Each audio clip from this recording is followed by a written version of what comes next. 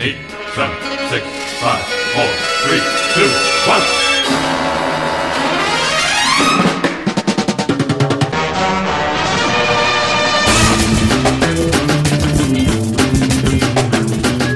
Welcome to the second official OpVacCast from OptimismVaccine.com. I'm Steve Cuff. Today I am joined by Steve Coleman, a man who recently drove to Akron on purpose, Akron, Ohio.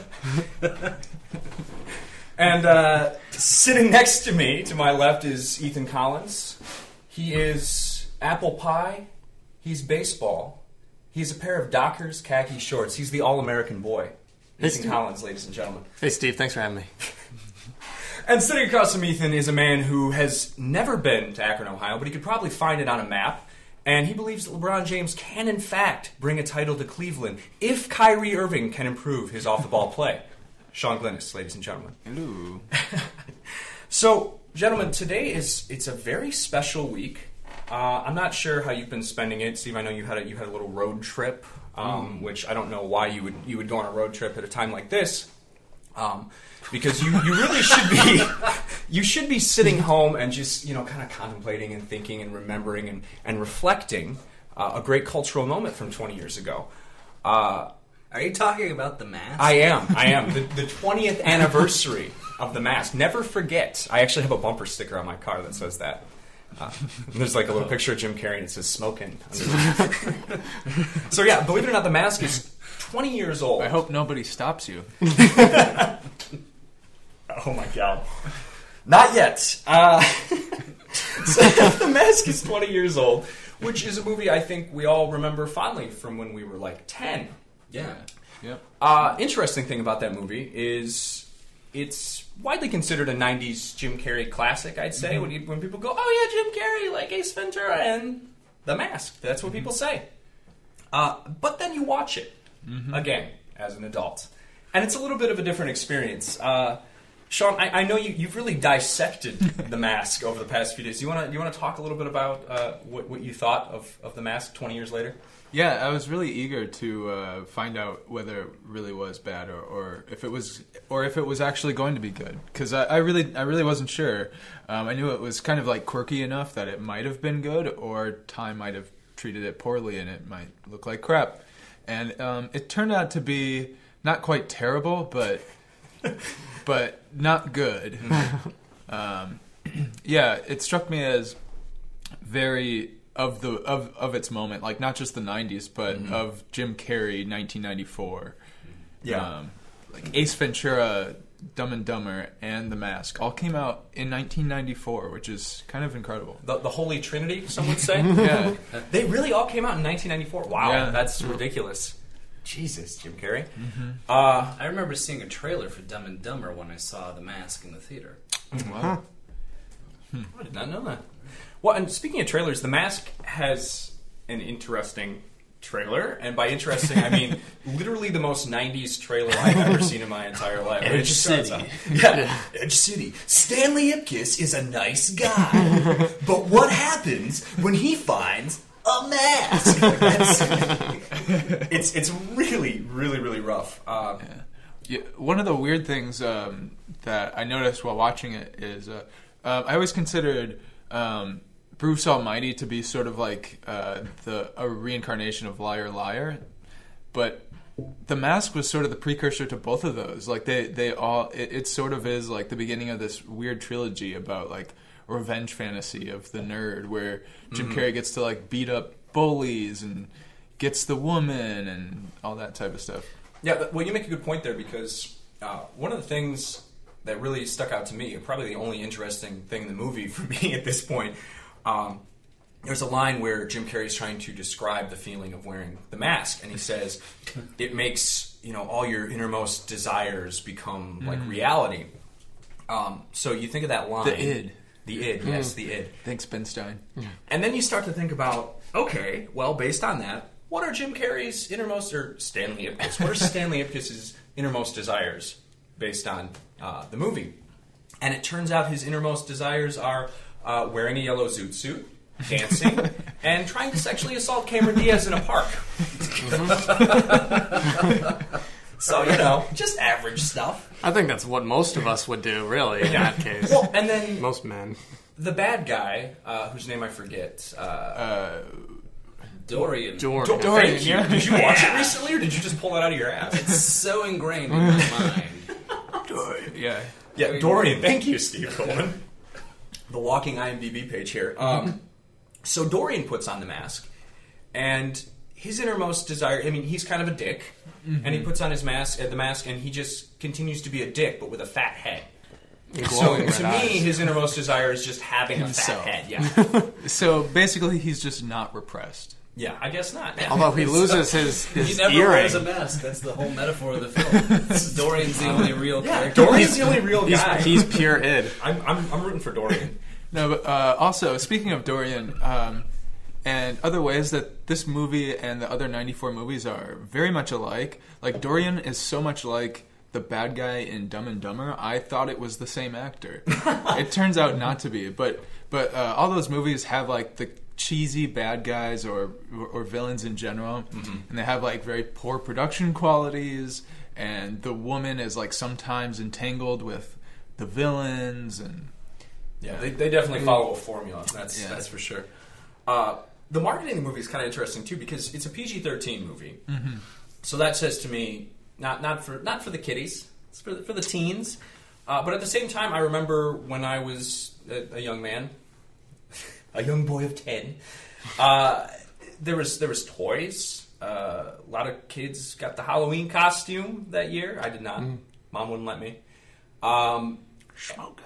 And then too much smoking. That's for 18-year-olds. Tobacco products for adults. And in addition to that, there was also a cartoon, which I remember watching religiously in the morning before school. I did not watch the cartoon. I just want to keep that memory pure for me, unlike the movie. So yeah, it was weird because it's not a movie for kids, but at the same time, it's clearly marketed for kids. So it's like they were trying to double dip in a way. And even the whole movie, there's barely any writing. There's just the setup, and then it's just like, oh well, the protagonist likes old cartoons, which were very popular at that point. Cartoon Network was starting to take off, and like 50% of their programming was old Looney Tunes, and at the same time you had like Tiny Toon Adventures and Animaniacs, which all referenced old like 40s, 50s cartoons. So basically, The Mask is just Jim Carrey reenacting cartoon things, Current and then you go, nostalgia. oh yeah, that was a thing.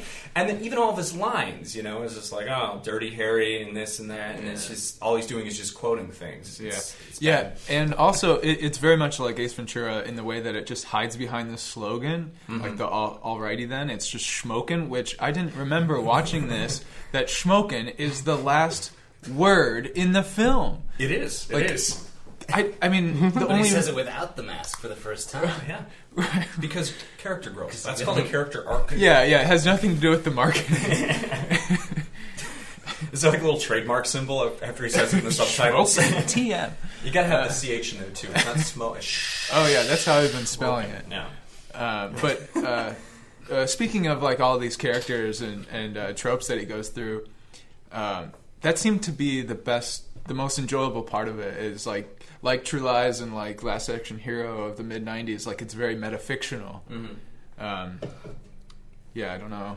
It reminded me a ton of Who Framed Roger Rabbit. Yeah, like, it was a lot. It was like bargain bin A lot, with Friend a lot. Roger Rabbit. Yeah. I can definitely see that. Especially the whole scene with Cameron Diaz in the club, like doing the whole song and dance and going up to all the guys. Like it was the same Well, thing. and when she first meets Stanley, she's wearing this like this red dress. Oh, and yeah. It's very Jessica Rabbit-esque. Oh, absolutely. I was surprised none of the guys that saw her were talking about her gams. It seemed like something that they would have said. Look at the games on that boy. Yeah. Yeah, there are moments in the movie where it seems to be trying to be like this throwback to like film noir, but it seems to be like very in and out of that, and then it slides back into like 90s. Yeah, it won't really commit either way. Yeah. It's just maybe I've never read the graphic novel. I was going to do that, or I don't even know if it's a graphic novel. It's probably just a comic book series that was based on, which I guess is a little bit darker. And if I had to guess, I'm probably more film noir stuff in that, and darker tone, less catchphrasey. Presumably. I don't know. It could be total shit. I don't know. It is just Dirty Harry quotes. Yeah, it's just Dirty Harry quotes. That's all. On the Wiki, I just went on Wikipedia to look up about the comic, and I don't know about how it is that way, but it's definitely a lot darker. But there are like the moments with the balloon animals. Apparently, was one of the two things taken from the comics. Oh, and it didn't say from what I read, but I interpret it meaning he actually, in the book, he does that, but he actually kills all the thugs instead. Yeah. So, like, that kind of difference. Huh. Mm-hmm. And the whole thing, again, it feels very much like a PG kids movie. The only PG-13 moment for me was when Dorian puts on the mask and him and his thugs, they kill everybody inside of the club.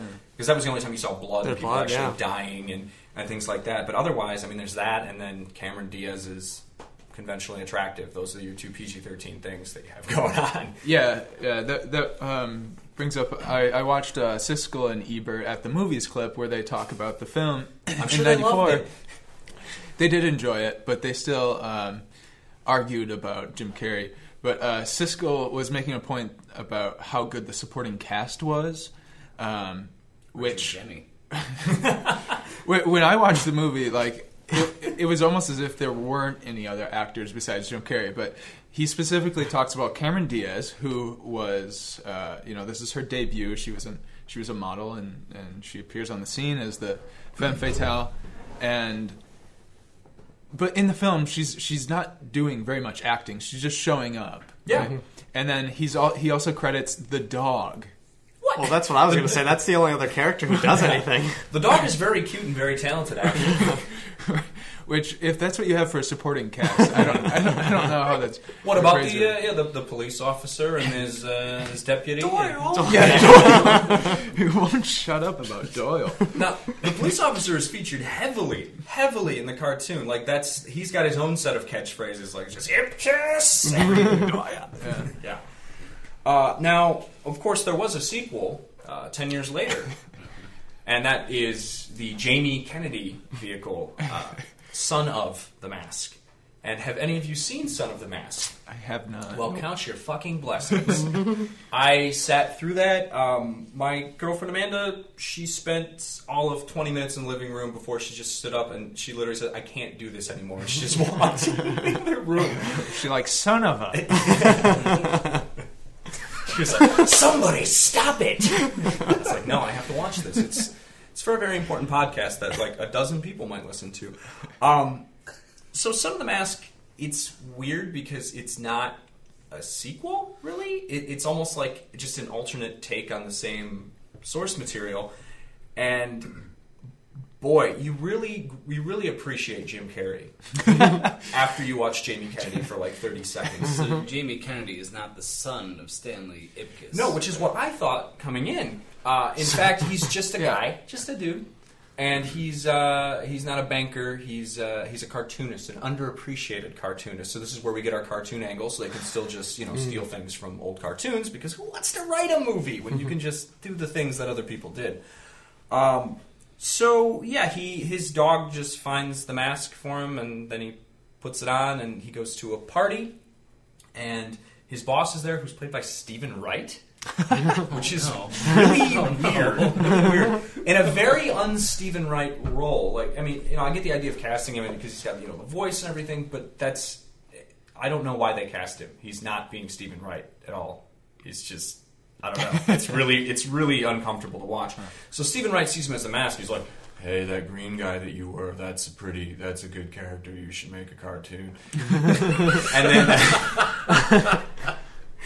and so he starts working on a cartoon, and then while he has the mask on, he bangs his wife. It's not Stephen Wright, Jamie Kennedy. Oh, okay. And there's and this is actually great because he there's this scene where he embraces his wife and he goes to grab her ass, and then it just goes to uterus cam. So we're inside of her CGI uterus, and then there's CGI sperm. And if the world could see me right now, I'm going with this. And then, no, in the front of the pack, are 3 mask sperms. They're green and they have silly faces. They actually look like, well, I shouldn't say just them, because all of the CGI in the movie looks like the Mucinex commercials. You know, the booger people? That's the basis for the CGI in Son of the Mask. So, He comes boogers. he basically comes boogers, yeah. So, his booger load goes into her, and, you know, they're silly, they're goofy little sperms, and they're goofing in the uterus. Just goofing in the Wow. ute. And then, she has a goof in the ute. Just a goof in the ute.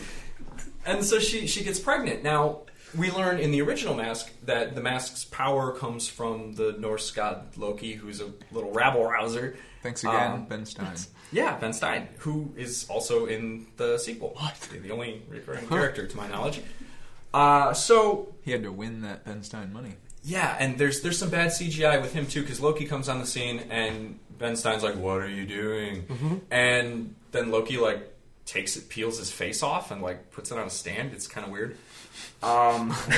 And gross. See, this is way more PG-13 than the original. Yeah. Anyways, I'm going off on a wild tangent here. So Loki is trying to hunt down the Mask Baby, who has like inherent mask powers, even though it doesn't wear the mask because it's made of mask sperm.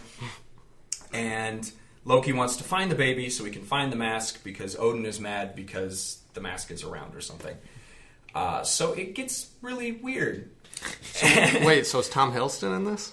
No, I don't. There's a bunch of nobodies. The guy who plays Loki is someone, but I don't know. Alan Cumming. Thank you. Where do you get this? This is amazing. Don't worry about it.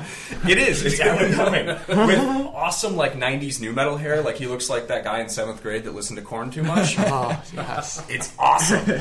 Was he wearing Jinkos? Yeah, he's got a pretty nifty outfit. And he's got like little spikies in his hair. He's a fun guy. So Jamie Kennedy is trying to balance being a dad, making a cartoon, and running from a Norse god. And yeah, it's horrible. The baby CGI is terrifying. It is horrible. It's very bad. It's very weird. I urge you to go home, watch some clips on YouTube. It's just unnerving watching the baby face. Speaking of the CGI, I think we'd be remiss if we didn't talk about the computer graphics in the original. It's clearly a highlight of that film. Yeah, it looks okay. I mean, it's a little rough around the edges, but again, compared to Son of the Mask, like the makeup they use on Jim Carrey, infinitely better than Jamie Kennedy, who has, you know, what are the boner pill commercials where you have the family, like the Stepford family? Yeah. Oh, yeah. And they're smiling, and that's what Jamie Kennedy looks like. He just looks like a boner man.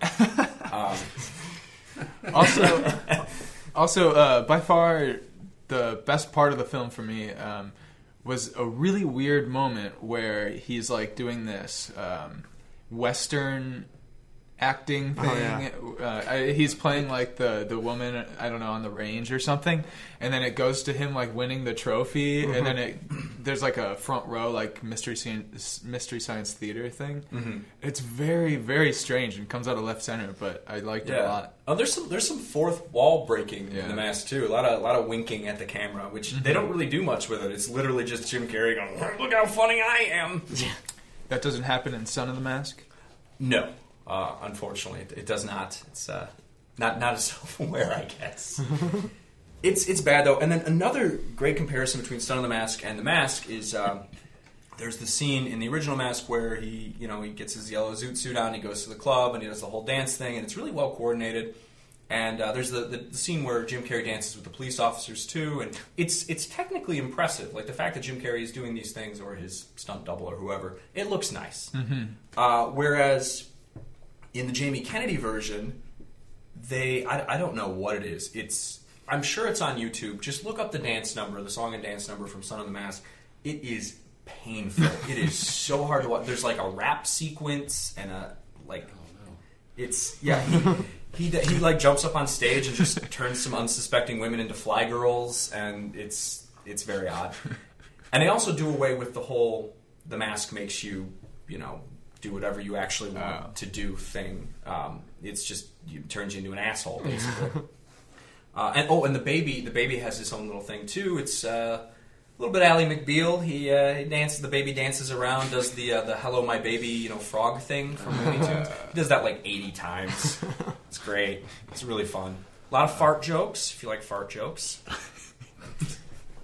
Pretty good. Good stuff. Okay. So, yeah, never watched Son of the Mask ever. It is literally one of the worst, major release movies I've ever seen. What year was that? 2004. Okay. So we got 10 more years until we do it. Yeah, Son of the Mask. Yeah. Mask 2, Electric Boogaloo. I don't know. So, yeah, fuck Son of the Mask, and the Mask, it's not so good anymore. And speaking of things that I don't like, fuck Zach Braff. Let's talk about him. Can we? In fact, let's not talk about him. Sean, why don't you just put on these headphones? I want to play you a song that's going to change your life. Mm-hmm. Go to the first town. Fucking Shins. Is that the Michael McDonald version? The Shins are taking it to the streets.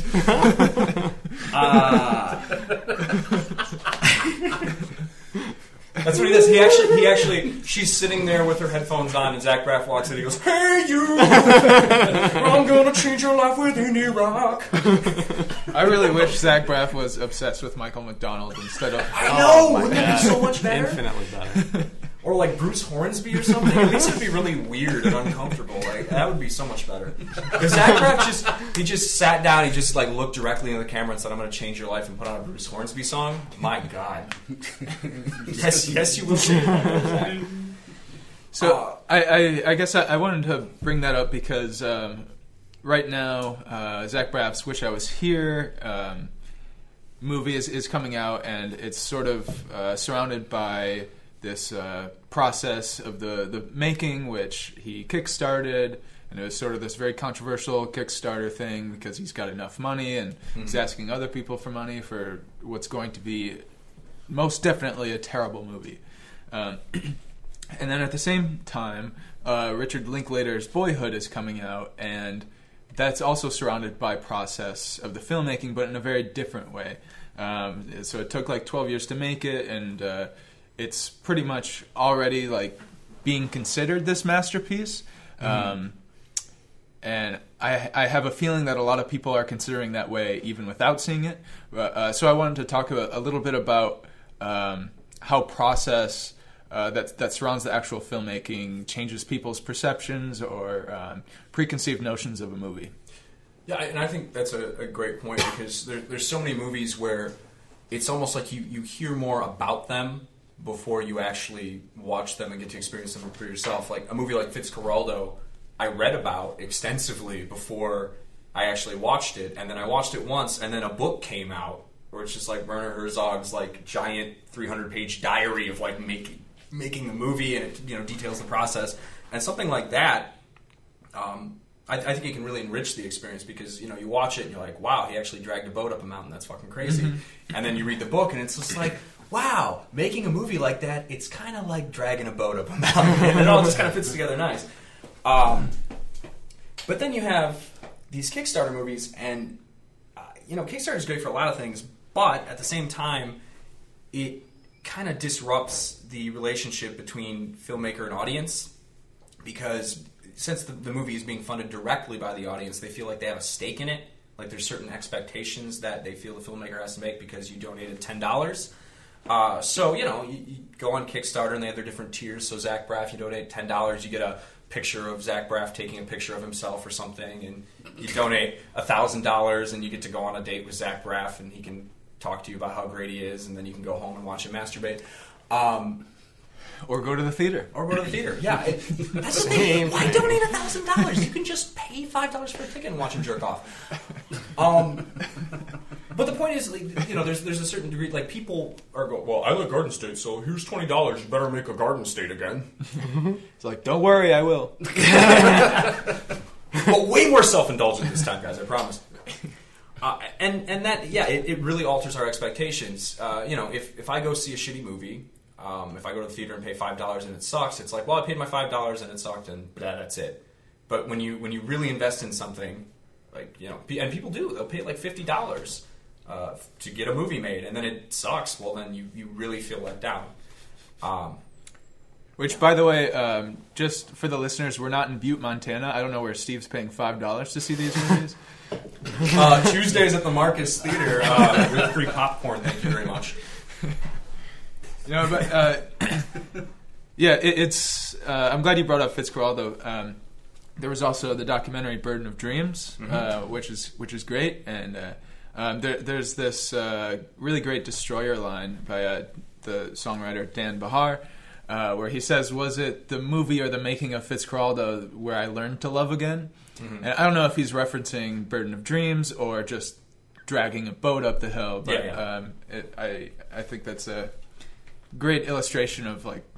Sometimes you can enjoy the process without having it affect the actual film. Did you see Burden of Dreams before you saw Fitzcarraldo? I saw it after. Because I saw it before. It definitely affected my viewing of the movie, which I think goes without saying. But I saw it afterwards, and it affected my viewing of the movie after the fact because I was like, well, fuck it, where's Mick Jagger? I want Mick Jagger. And it's not in the movie? Come on. Jason Robards. Can you imagine that movie with Mick Jagger, how great it would be? Like him just on top of the boat while they're dragging up the hill doing his like chicken strut across the and then I think we were talking about this before, and you mentioned Apocalypse Now, which is another excellent example. And that's one of those movies where Fitzcarraldo, once you start like getting into movies and you start watching, serious critically acclaimed things, you get to it eventually. But Apocalypse Now is one of those like, oh, you like movies now? Have you seen Apocalypse Now? Right. Yeah, you turn 14, you watch Donnie Darko, and you think it's the best thing ever, and then you got to go see Apocalypse Now. Yeah, and that one's a bit harder to appreciate in this context because I feel like it's sort of it's detached from that process, like the controversial process. That was very much of the moment, like where there were newspaper writers like writing like every week about how it's just going to be this huge failure. Mm-hmm. And that's a problem too, because I mean, when you read that over and over again as just a fan of a director or a person who goes to movies, it starts to sink in. It starts to like beat you down, where the bar drops. Mm-hmm. Kevin Smith is a great example too. I think when he made Clerks, that came out of nowhere, and all the Gen X people were like, "Finally, someone's speaking our language," because our language is like self-indulgent references to nerdy things and. The movie's really talky and it's artsy because it's black and white and that makes it artsy and yada, yada, yada. And then after that, people start giving him money and he's just not making Clerks again. He's making... Jersey Girl. Jersey Girl, exactly. Thank God. But it's weird because it's a two-way street. It also affects the filmmaker. Again, with Kevin Smith, he's tried to get serious and kind of branch out and try different genres. So he made Red State... which is it's pretty serious throughout the entire thing. The tone is very serious, and then at the end, it's like he can't stay serious for the entire movie. So at the very end, there's this whole like thigh smacking yuck moment at the end that is just totally out of sync with the rest of the tone of the movie. And he's got a new movie coming out, another horror movie called Tusk, I believe. Mm-hmm. Which is about the guy from the iPod commercial getting turned into a walrus by an old man. And you watch the trailer, and it's pretty by the books, torture porn, Hostel, that type of stuff. But then there's all these weird, like Kevin Smith one-liner pop culture ha-ha moments that don't make any sense at all, and it just the tone is way off. So he's still trying to appease to people who are inside of the Kevin Smith universe. View Askew-universe. Yes, the Askew-universe. He's trying to still reach out to those people, but at the same time, you can tell he wants to make other movies, but he's being held back because he knows, I gotta make sure I make a Jay and Silent Bob reference, or people aren't gonna pay their $5 or $10 or wherever you go. I go to the cheap theater.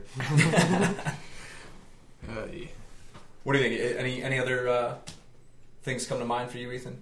Well, speaking of Kickstarter, we went to see the Veronica Mars movie earlier this year. We did. I went with you to that. Yeah, our colleague Megan supported that, gave them money, and from what I can, T-shirt? And I had watched the whole series the previous fall, and that's a movie that I feel like is the director doing what he wanted to do after getting the show canceled, but also completely being like, hey, the fans helped me make this movie. I'm going to do a ton of send-ups. You got all the people that could come back, and like there's a ton of moments in there that are all like, hey, you watched the show, right? But I loved it because the show is so great, so it worked. I thought that Rob Thomas, the creator, did a great job with that in that respect. Anyway, so it was a pretty smooth movie.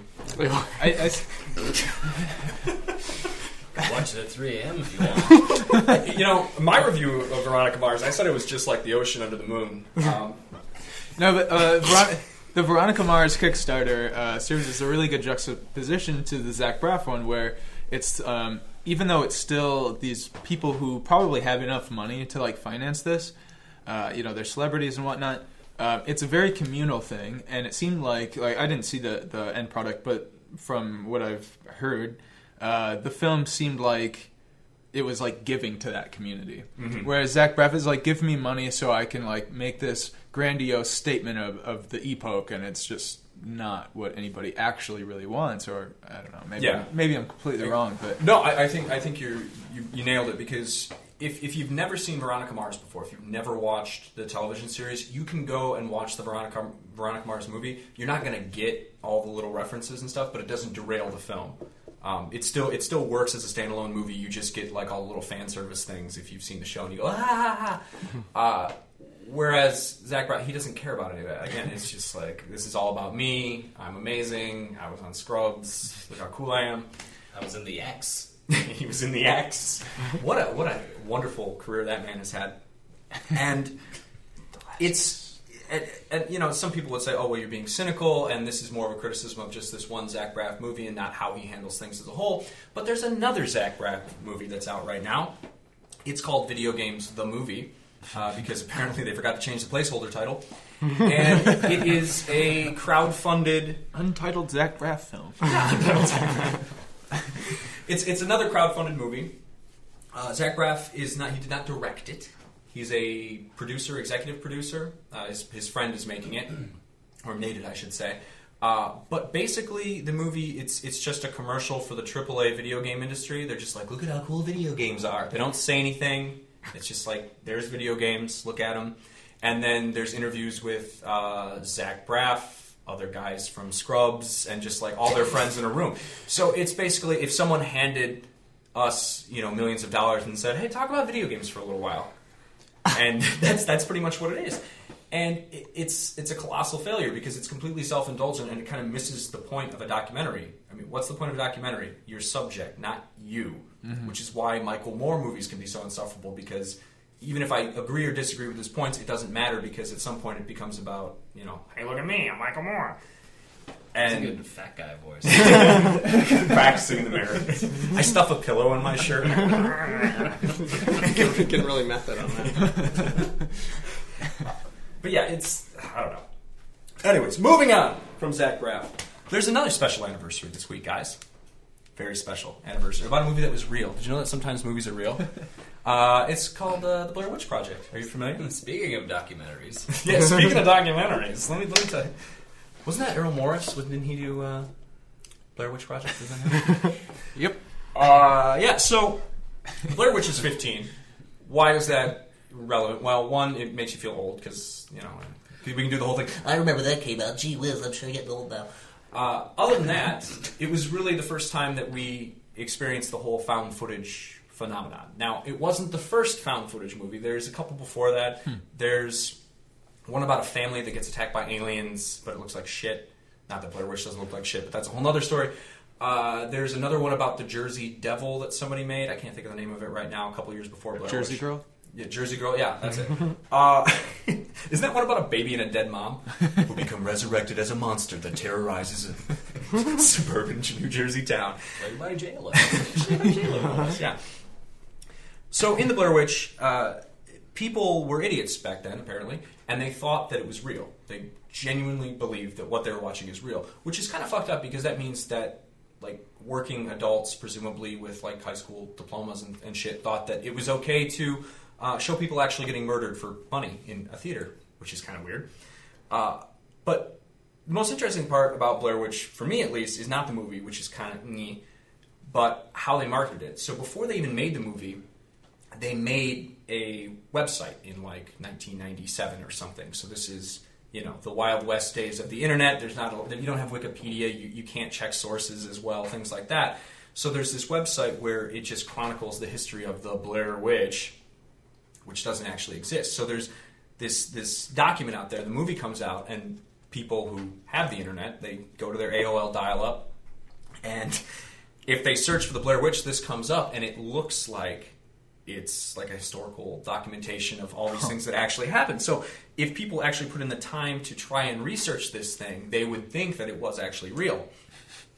After the movie came out, actually slightly before, the 3 people that made the movie, they kind of went into hiding, and they posted flyers all over the place of their disappearance. So people actually thought that they were dead, which is kind of fun enough again. And then the way that the movie was marketed, it started off very, very small. It only released in like 50 theaters or something like that, but they advertised heavily.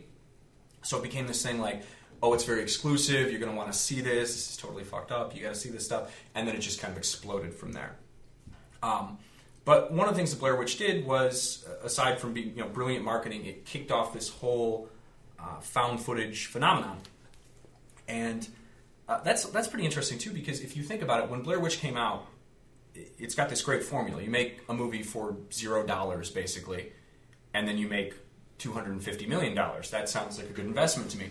But in reality, we had to wait years and years and years and years before they actually tried to do this shit again with like Paranormal Activity. And I think one of the problems, for me at least, and I can see why maybe this is why they didn't embrace it completely, Blair Witch kind of seemed like lightning in a bottle, because when you make a found footage movie, you're introducing the idea of the camera existing, which is kind of a weird concept. When you watch a regular movie, I guess in the back of your head, a camera is filming this and it's fake, but you don't consciously think about it. The camera is the star of a found footage movie. So not only do you have to suspend your disbelief that there's a magical witch killing people, or in Paranormal Activity there's a ghost going boo and staring at you by the side of your bed or whatever the fuck happens, you also have to deal with the fact that this is a place where a camera should be. And someone's always documenting. Which is very problematic. In the Paranormal Activity movies, and a lot of found footage movies, it works to varying degrees. So in the third Paranormal Activity movie, it takes place in the 80s, and the guy doing all the shooting, he's like a wedding video guy, so he has cameras around. It makes sense that he would do these things. And they have all these ingenious ways of incorporating cameras. So like he breaks apart an oscillating fan and sticks a camera on it, so you get this cool like oscillating fan camera and things like this. So they gave him videographer skills just to like improve the aesthetics of because they're pretty much they were conscious of the fact that like, okay, this is why would someone carry a camera around all the time? We need to have motivation for this, because otherwise it doesn't work. And that was one of the biggest problems with the second one, the one that came before that, is it's just a family in a house and then the scary monster kills them. But the entire time you're thinking, why am I seeing this? Like, why do they have like security cameras just like pointed at the middle of their living room? Like, who the fuck does that? What are you doing? So it's always really, really weird, and it's kind of a hard thing to tackle. And I think the easiest way to deal with it, and Ethan, you really like what's Grave Encounters? Oh yeah, absolutely. So that's another one where it's a TV show. No, it's a movie. It's a movie about a fake TV show. Nice. Where like a ghost hunting show, and they go. It's like one of the episodes. They go to this insane asylum, and it's actually haunted. And it's really good. The beginning is really cool because they're going out interviewing people, and they go up to the gardener, and he's just like, "No, like I don't know anything. I don't think." And they're like, "I just give him like $20, have him say something on camera for the show." It's good, but it's also genuinely terrifying as well. Yeah, and they nailed the aesthetic of like the Ghost Bros shows where they just show up in some old house, like, "Come on, man, come at me! You hung yourself in 1892, bro." And they expect him to drop a cup on the ground or something, because that's what you do. Mm-hmm. Yeah, it's sort of gotten out of hand, not just in like the horror genre, but like End of Watch, for instance, Michael Pena movie with Jake Gyllenhaal, and where they're cops, but that's another like found footage, but they sort of like forget, like they just want the aesthetics of found footage, but they don't like want to like, I don't know, have an assistant on the side that makes sure the logistics are right. Mm-hmm. So sometimes you're watching the camera that is showing the found footage, and sometimes you're watching a camera that moves the same exact way, but it has the found footage camera in the foreground. Yeah. And it starts to like be this omniscient found footage camera. The same thing happened in the U.S. office. The British office did like a really good good job of it being like a mockumentary where the camera was always accounted for, and it added some tension as the show went on. And then the U.S. office once again just wanted that aesthetic, but they didn't want to like keep tabs for 9 seasons about what the cameraman's doing. And then all of a sudden, in season 8 or something like that, the guy comes out from behind the camera. It's very weird. It's like, hey, remember this? Well, and because the U.S. office was so wildly successful, you have all these shows that are kind of cut from the same cloth. So you get Parks and Rec, and you get Brooklyn Nine-Nine. And they do the same thing, but I don't know if do either one of those shows address the fact that it's like shot in this documentary style? Or, I mean, are we supposed to think that there's an actual documentary crew there, like with The Office? I don't think so. Yeah, I don't think so either. I can't think of a moment where it's like that, and I could be wrong. I don't think they fully acknowledge it in Parks and Rec, but I think at least that knowledge is there since there's those talking head shots of them doing interviews. Oh, right. Yeah. So it's almost just like, oh, you guys all watch The Office, so you know how this shit works. And they address Just the deal. camera, too. Usually they kind of, they do the... For those listening, it's me just kind of rolling my eyes. Doing the gym. Yeah. Jim. Yeah. I think now the multi-camera sitcom setting, something like The Cosby Show or Seinfeld, like I think that's almost internalized as being like an old person sitcom now. Mm-hmm. It's like, oh, this is the broadcast show that's on like after Jeopardy or whatever. Mm-hmm. Yeah. So does that mean we're not going to have any more sitcoms that look like The Big Bang Theory, Sean? Is that how I think, sad? Mulaney, that's coming out in the fall, I think is doing multi-cam. Oh, nice. I'm pretty sure on Fox. Interesting. Yeah. Okay, so let's talk a little bit about new content on the website and things we have upcoming. So, Ethan, you just came out with an article about MTV's The Challenge. So I was wondering if you could answer the question on all of our listeners' minds. Is MTV's The Challenge the best show on MTV called The Challenge? Would you, in fact, call it the Citizen Kane of shows on MTV called The Challenge? I mean, bar none, easily. Within that criteria, I think it fits perfectly, yeah. It might even be the best show on MTV, period. Okay, well, that's believable, too. All time? No, right now. Oh. It's also the Teen Mom 2, you son of a bitch. It's also the only MTV show I watch, so That's my opinion might be skewed on this, but yeah. Megan is somewhere off, probably miles away, screaming about Teen Wolf. Yeah, screaming, but also like having, I don't know, she has a weird relationship with that show. Okay, so talk to me about The Challenge, because I don't watch that shit, so I don't know what the hell it's about. You don't know anything about The Challenge? No, I'm guessing there's a challenge. Is there a Oh, challenging... you want challenges? You want? Oh man! So basically, it started out as the Real World Road Rules Challenge way back on the early aughts, where they would get a bunch of people who were on the real world, a bunch of people on road rules, and they would bring them to some location, Mexico or whatever, and they compete in a challenge against each other as 2 teams, and then they would have eliminations, and one person goes home, and then they whittle it down until they have a final challenge, and they compete for all the money. Fair enough. So it's in the same vein as like all those VH1 shows where it's just, competition-based reality, right? Yeah. So what separates The Challenge from the rest of the pack? The challenge is just the cast they get. Because you get these 18 to 22-year-old people that are already willing to go in the real world, film a whole season of the real world, put their lives on TV, get done, and say, you know what, I want to definitely do that again. And they go back and they do these challenges, and they get so much alcohol in these houses.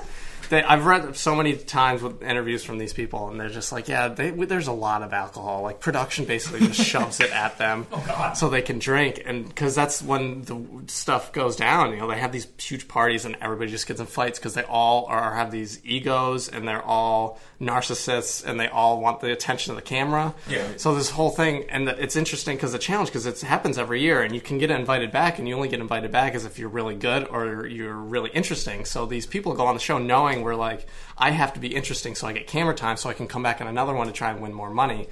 So they just kind of one-up each other with being horrible people. So Yeah. kind of interesting. Yeah, they're all pretty bad. At least they can be painted that way. I mean, there's some people that you enjoy watching, but they're all, they can be terrible people at a lot of times. I can understand the appeal because I like watching terrible people do terrible things when I can judge them from far away. Uh-huh. But like I don't like it when it's really close to me. Like when I see douchey people at work being horrible and they're like 3 inches away from my face, Oh, that's hard to deal with. But if I can watch those same people like fall down and act like assholes and get arrested, through my television, that's much more appealing. Oh, I go, yeah, fuck you, buddy. I was going to say, how are you handling it now, Steve?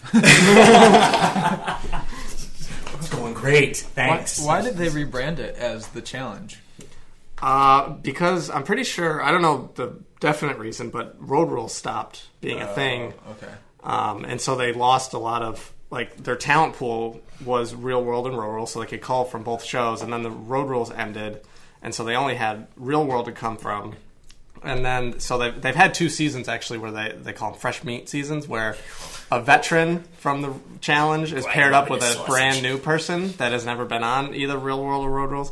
And so it's 2-person teams. And so that new person then comes into the pool of players that can be picked. And there's a lot of people that have come from the fresh meat seasons that have actually become big names in the challenge. How far back do they go? Does this turn into the geriatric challenge? Very- Where you have someone from 1992 who's pushing 50. It's interesting. The very first challenge season was just called Real World All Stars, and that is from the late 98 or 99. And then it doesn't. Circus Smash Mouth. Oh yeah, big time. Body. And the first 3 seasons are just. It's like a Road Rules-esque thing where they are all traveling to different places and competing, but they're still competing against Real World versus Road Rules. It's not until the 5th season where it's Battle of the Seasons when they actually just go to one location and do a challenge, and then from there on it's just one place. Everybody competes here, and then the age thing. It's interesting. There was Mark Long is one of the most famous challengers who was on the very first season of Road Rules, and he was competing even a few years ago into his 40s on this show. Jesus. Yeah. Was he getting drunk and yelling at people too, or was he like the dad? Yeah, but by the end he was like, I'm kind of, I've been here, done this so many times where it's like, Gotta have a glass of Metamucil I'm and okay. hit the hay. It's 8 o'clock. Well, the weird thing is too, it's not that at all. It's just he's super jacked still, because they all work out a ton in between the shows to compete, and so even on his last season he was ripped, and so it's So you got all these in the older seasons. There were people that didn't work out at all. Now it's you have to work out, or you're not going to be able to come back. So these are all terrible human beings, but we like to watch them act terrible and narcissistic and awful. Mm-hmm. So this raises another question, going back to our discussion earlier. If Zach Braff stopped making movies and we could just watch a reality show where he was just in love with himself and being a Project Greenlight, Zach Braff. Yeah, Project Greenlight, Zach Braff. I would love that. That would be my favorite show, I think. Yeah, me too. Steve, you still working on your taco piece? Still working on my taco. Non-edible taco piece? Non-edible taco. The international sensation taco. This is going to be. Would you say this is going to be the biggest taco expose in the history of the internet? Oh, it will be. Probably be the. It's really fucking hard to research this thing, by the way. Yeah. There is very little about taco out there. Maybe you should get on the taco forums and try to talk to the taco heads out there. He has one Probably a website. paywall. The tacoholics. The tacomaniacs. Taco heads. The taco heads, yeah, there you go. Sean, what are you working on right now? You got a bunch of shit going. You're Mr. Production over here. I'm trying to turn Optimism Vaccine into the newest empire in listicles. I just put up a Desert Island doo-wop piece, very small piece. It's just basically 7 of my favorite doo-wop songs. In case you're bored and you work at a computer. And then I have a piece about the mask that's coming out alongside this podcast. Beautiful. Is Optimism Vaccine the new BuzzFeed, Sean? Not yet. I always thought of us as more of an Upworthy. I also have a very If you special... like doo-wop, just wait. You won't believe. And then I heard the third song, and my jaw dropped. I also have a very special top 10 list coming out soon. It's going to be one for the ages. I think it's maybe BuzzFeed will pick it up. I'm currently in the process of chopping up a Scott Walker song so I can use it in the top 10, because nothing says fun top 10 like the sound of a pig being slaughtered. I've always found. Yeah, this is not Wisconsin Scott Walker. No. No, this is not. Yeah, that'd be great too. It's just top 10 cool things Scott Walker, the governor, says. No, we're talking about the former crooner turned completely insane guy. I don't know what he's doing right now. He's an Ohio boy, right? Yeah, I think he's from Ohio. You would know. I know he's working on an album right now with the band Sun, which is they're like a doom band, which they basically just play like 3 chords per song, and each song lasts 8 minutes. He like echoes in the background. Yeah, it's like the quest for the brown note, and then so I'm guessing like it's just gonna go like "Bo," and then Scott Walker's gonna be like "Oh." That's kind of what he does. Okay. And then sounds of animals being slaughtered. So I'm waiting on that. I also went and saw Guardians of the Galaxy last night, which was pretty good. Pretty good. And I'm gonna have a 60-second review of that up soon. It's a Marvel movie. It's fine. It's got the same problems as a lot of good Marvel movies. Basically the same problems as the Avengers almost, except it's a little bit more disadvantaged because, with the Avengers there's not a lot of character development, but at the same time they kind of expect you to go in, after seeing the 8,000 other Marvel movies, where this is just like, hey, you heard of this? No? Okay, well, we're not going to develop the characters, but don't worry, it's fun. So yeah, a lot of fun, very charming, well-paced. John C. Reilly's in it. That's pretty cool. There's a raccoon with guns. Okay, so before we wrap this up, we're going to go through our recommendations for the week. So we're all going to... How are we going to do this? We should have a name for this. Why don't we have a name for this, Sean? I don't know. I don't know. Basically, it's just we're each going to name something of pop culture importance that we've enjoyed since the previous podcast. All right. And we'll think of a really catchy name for it. Yeah. Mine would be On Cinema, a web series with Tim Heidecker and Greg Turkington. Just came back for, I don't know, its 4th season. It's a weekly show on YouTube, and they're like 8 minutes long, approximately. And it's basically a riff on the Siskel and Ebert at the movies, but much different. And it's a very dry satire, as you would expect from Tim Heidecker.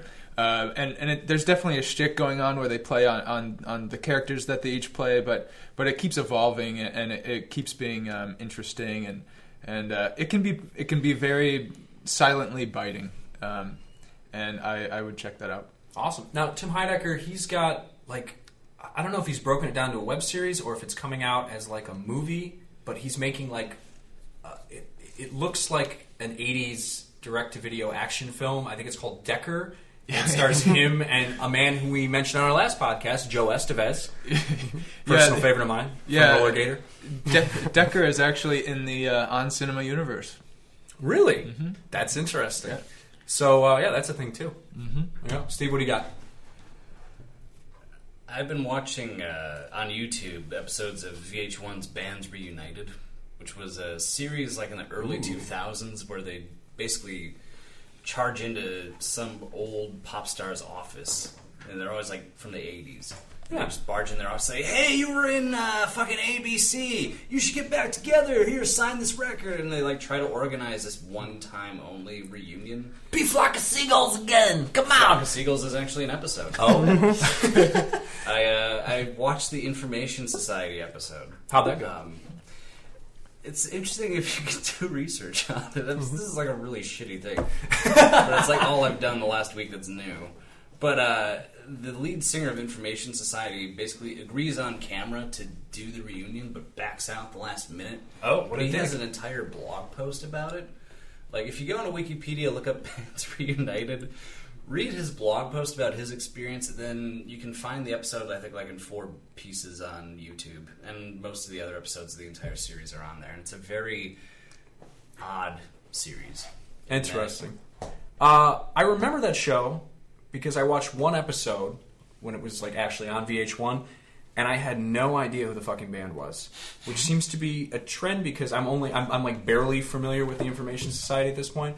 Yeah. The band was you shouldn't be that familiar with them. No. What were they called? I know they had a woman who sang. Romeo Void. That would be the band. Yeah. What Yeah, a lot of one-hit wonders that they wind Yeah. up. I think it's just because they can't think of anybody else. It's like, well, these people will be easy to find. They're probably just working at an office like in Sacramento. Let's go get them. Yeah, with Romeo Void, I mean, I had never heard of them, and then the host was super into it. Like, you could tell, like, he wanted to do this entire show so he could get Romeo Void together, and then I can't remember if they reunited or not. But the only other time I ever heard Romeo they Void did. was on the XM radio channel. It's called it's like the New Wave channel or something. I saw there was a Romeo Void song in there one time, so that's Romeo Void. I will say Romeo Void's okay, actually. Never Say Never was a pretty good song. Good to know. But is it worth getting them back together? Probably. Well, they're not doing anything. I mean, Office in Sacramento. Ethan, what do you got? I recently purchased the newest album from the Old Crow Medicine Show. Came out on July 1st, I think, of this month. Or last month, now that it's August 1st. I'm a big fan of the band. Have all Bonnaroo motherfucker. Yeah, go ahead. See.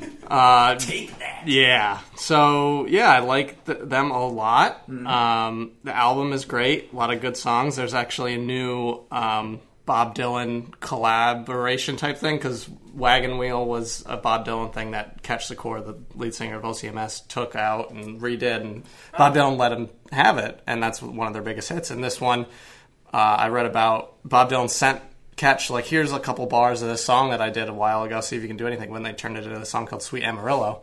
And it's pretty good. I think they're kind of pushing it as like the single of the album.